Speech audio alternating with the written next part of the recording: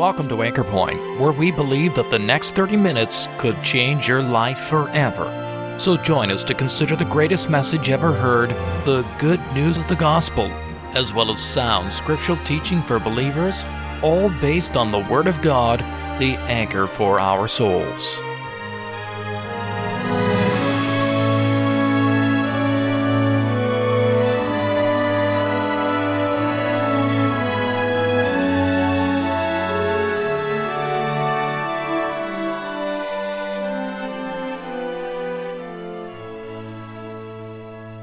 Well, as you know, the Word of God has a depth to it that we can never truly fathom.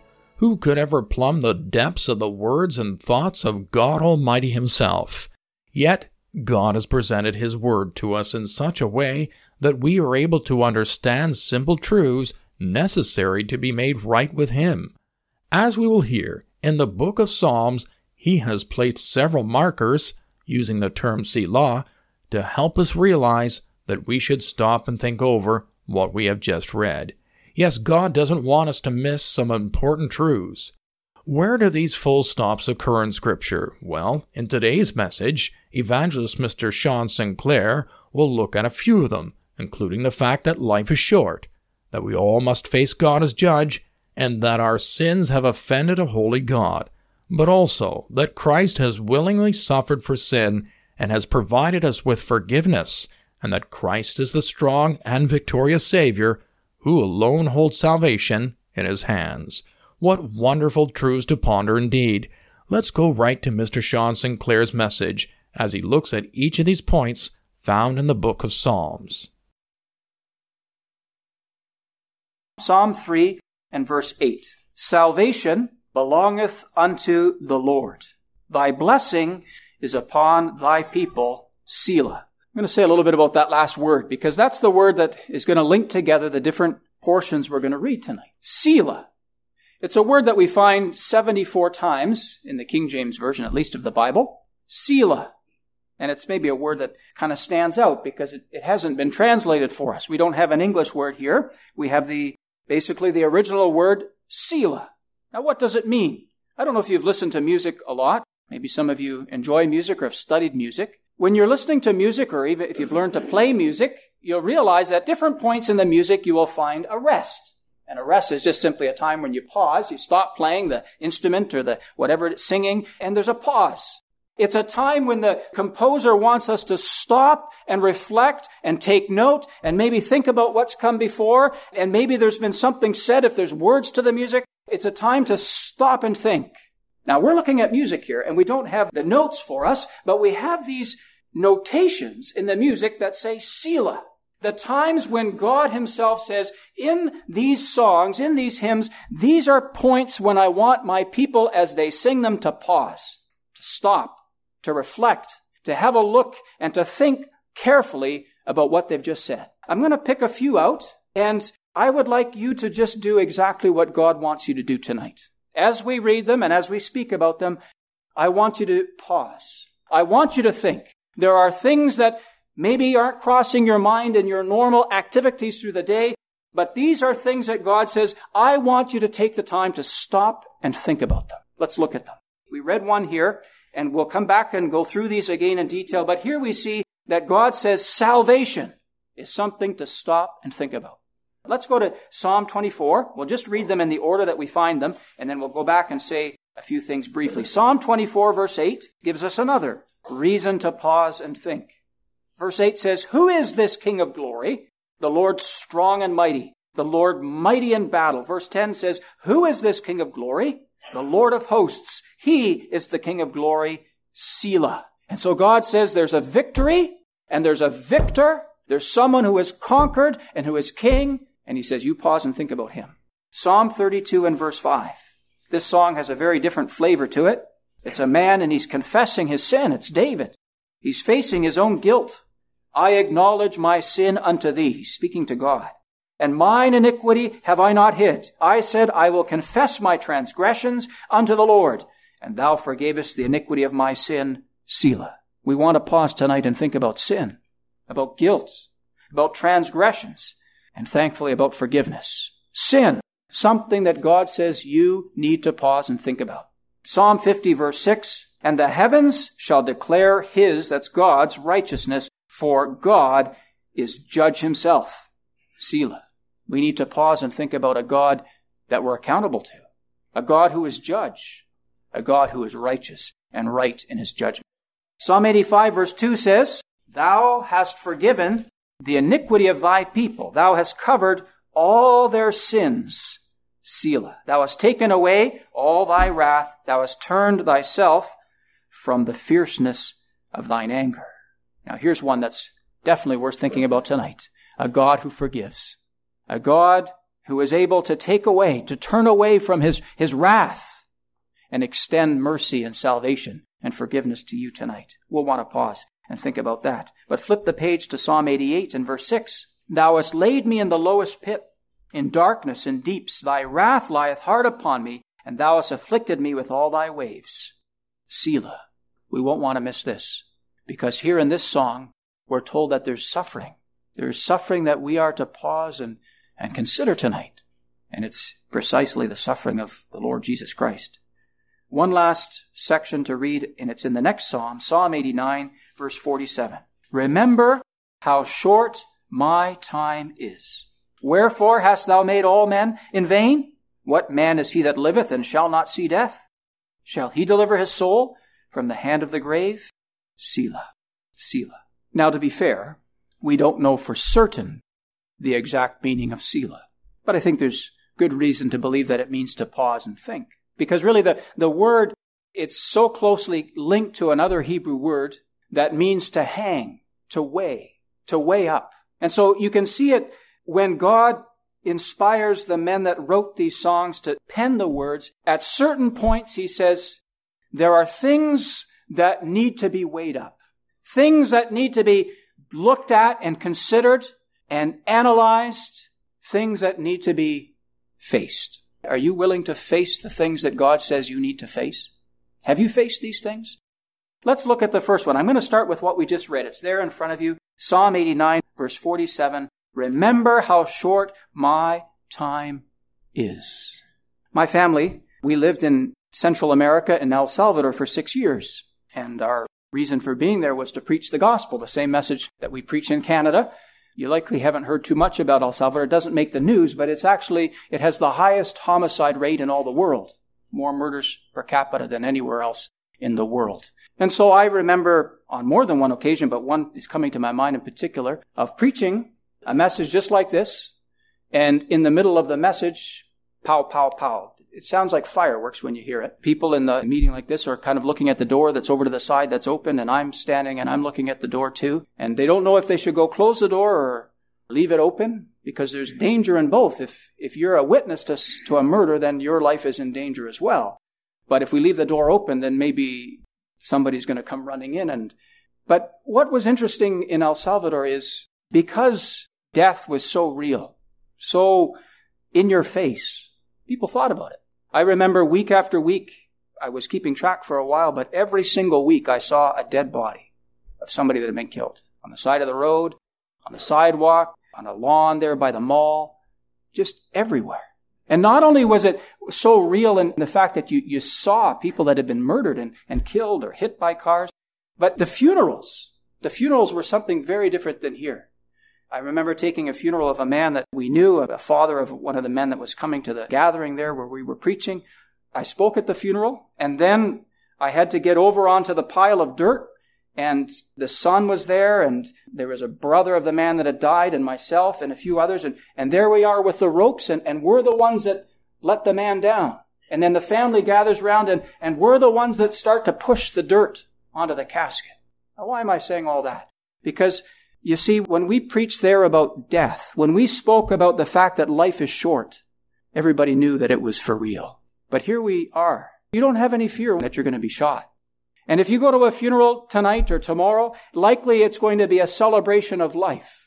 And I'm not against celebrating the life of a person that's died.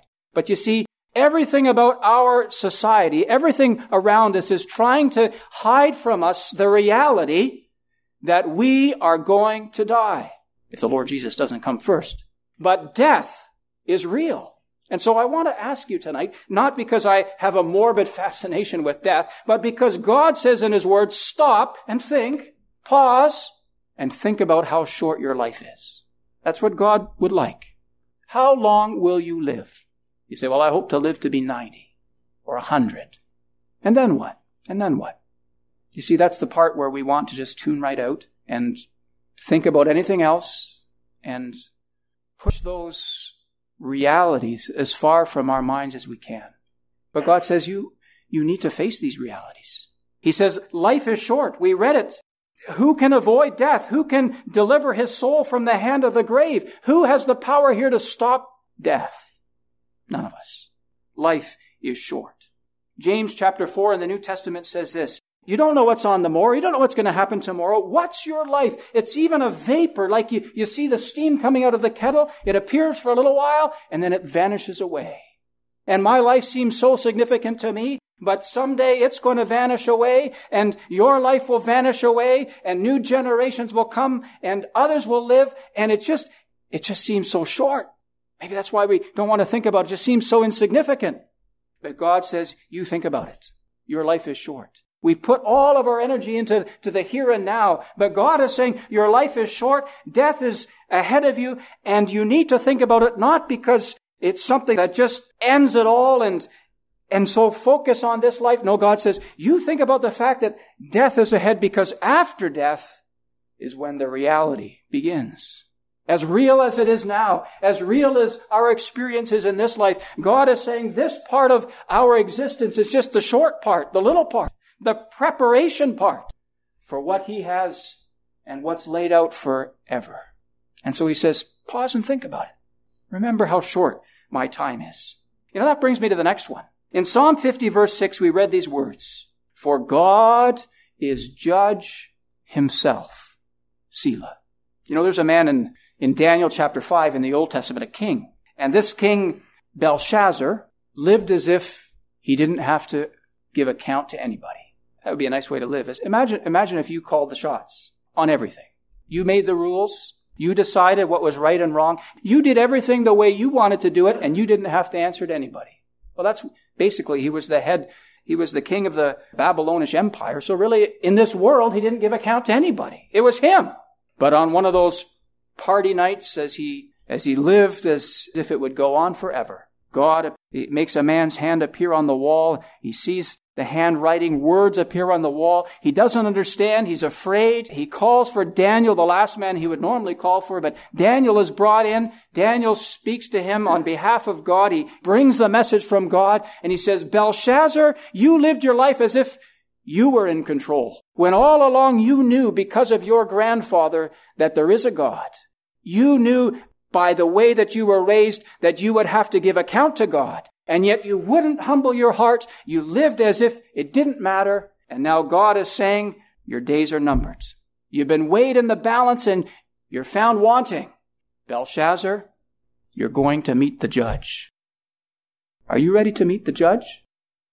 You see, God is saying in the New Testament, Hebrews chapter 9, verse 27, it's appointed unto man once to die. That was the first thing we need to think about. But God says, after that, the judgment. We must face God. We are accountable for all of our actions, all of our thoughts. We must give account to God for our sin against Him. God is judge. You say, that's the last thing I want to think about.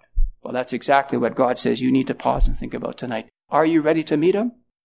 Am I ready to meet Him? You see, it's interesting that atheists, one of the hardest things, you ever listen to them trying to argue with someone who knows the Bible? One of the areas that the atheists just can't get around it, I mean, they have their ways, but it's just a failing argument, is the fact that in you and me there's a sense of right and wrong. There's a sense of justice and injustice. That there's a sense of fairness. You can't explain that by survival of the fittest. It doesn't work.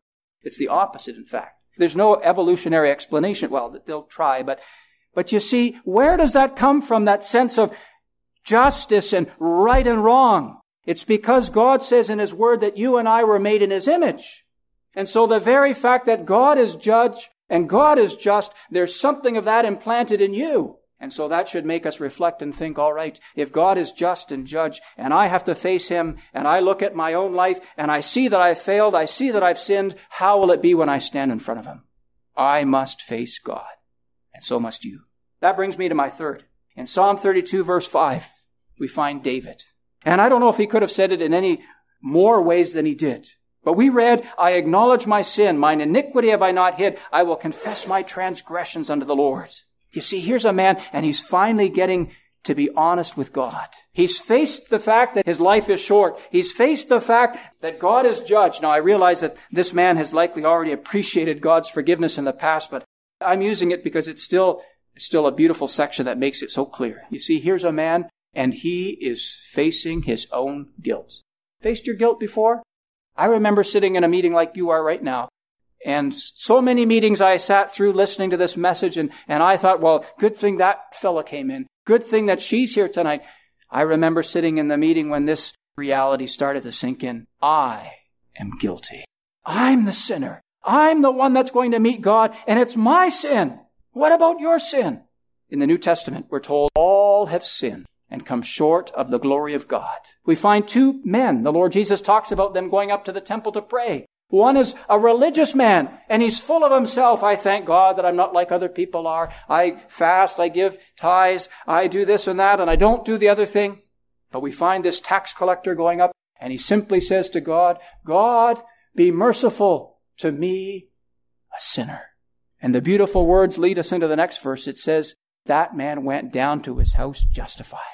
You see, the step, the pathway to the forgiveness that God is offering tonight is to first come before God like this verse is telling us that we need to do, and be honest and be sincere and open before God and confess, I am a sinner.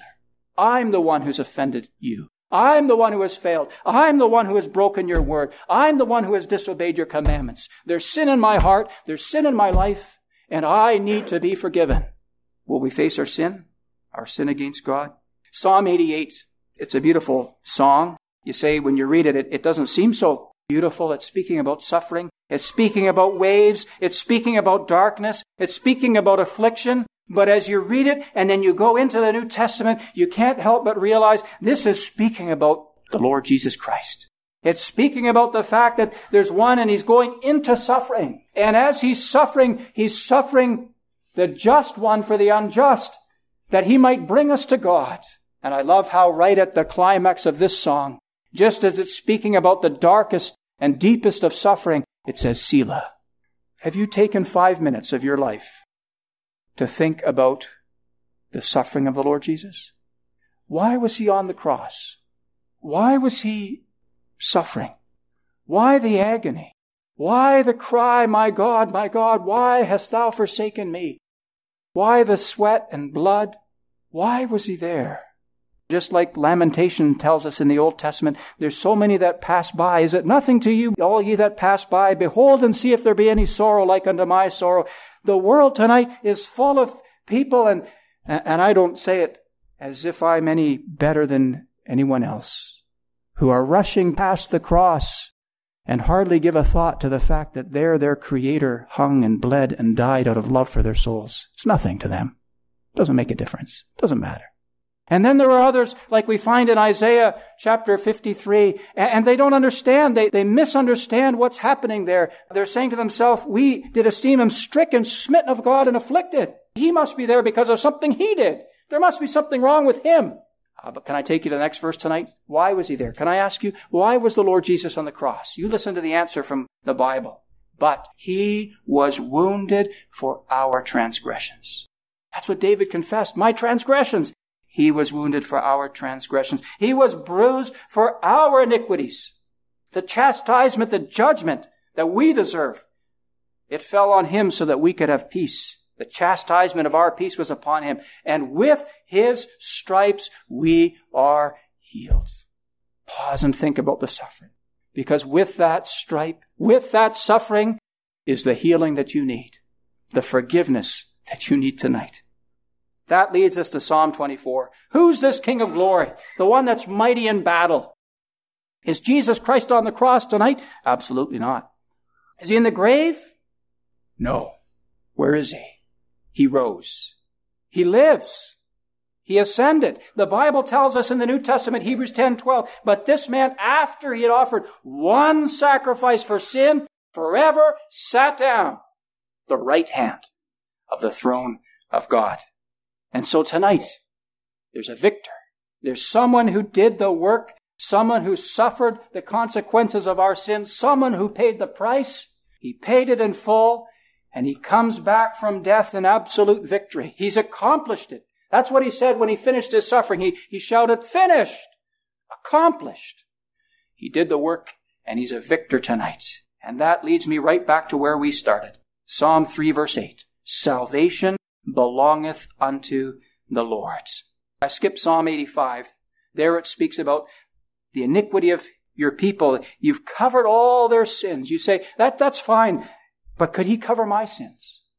You say tonight, did what he suffered on the cross, would that be enough to forgive all my sins? You say, you don't know about my sins, and I don't. And you don't know about my sins either. But you say, is what he did enough? You listen to what Paul preached in Acts chapter 13. Be it known unto you, therefore, that through this man is preached unto you the forgiveness of sins. By him, all that believe are justified from all things.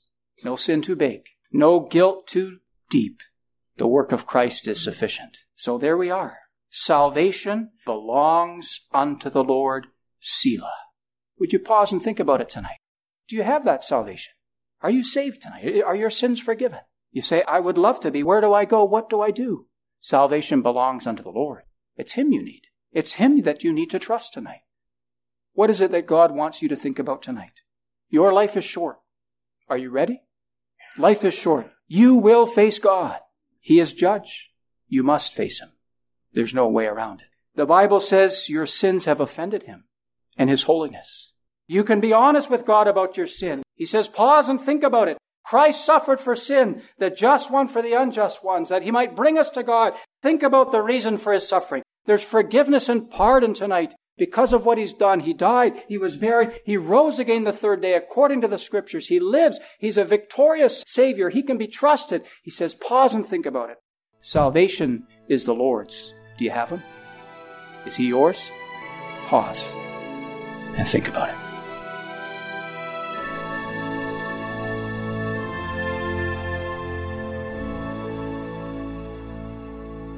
Yes, faith comes through the hearing of the Word of God and through the honest reading of it. Get your Bible today and read it, won't you? And when you come across the word Selah, be sure to stop and consider what it means.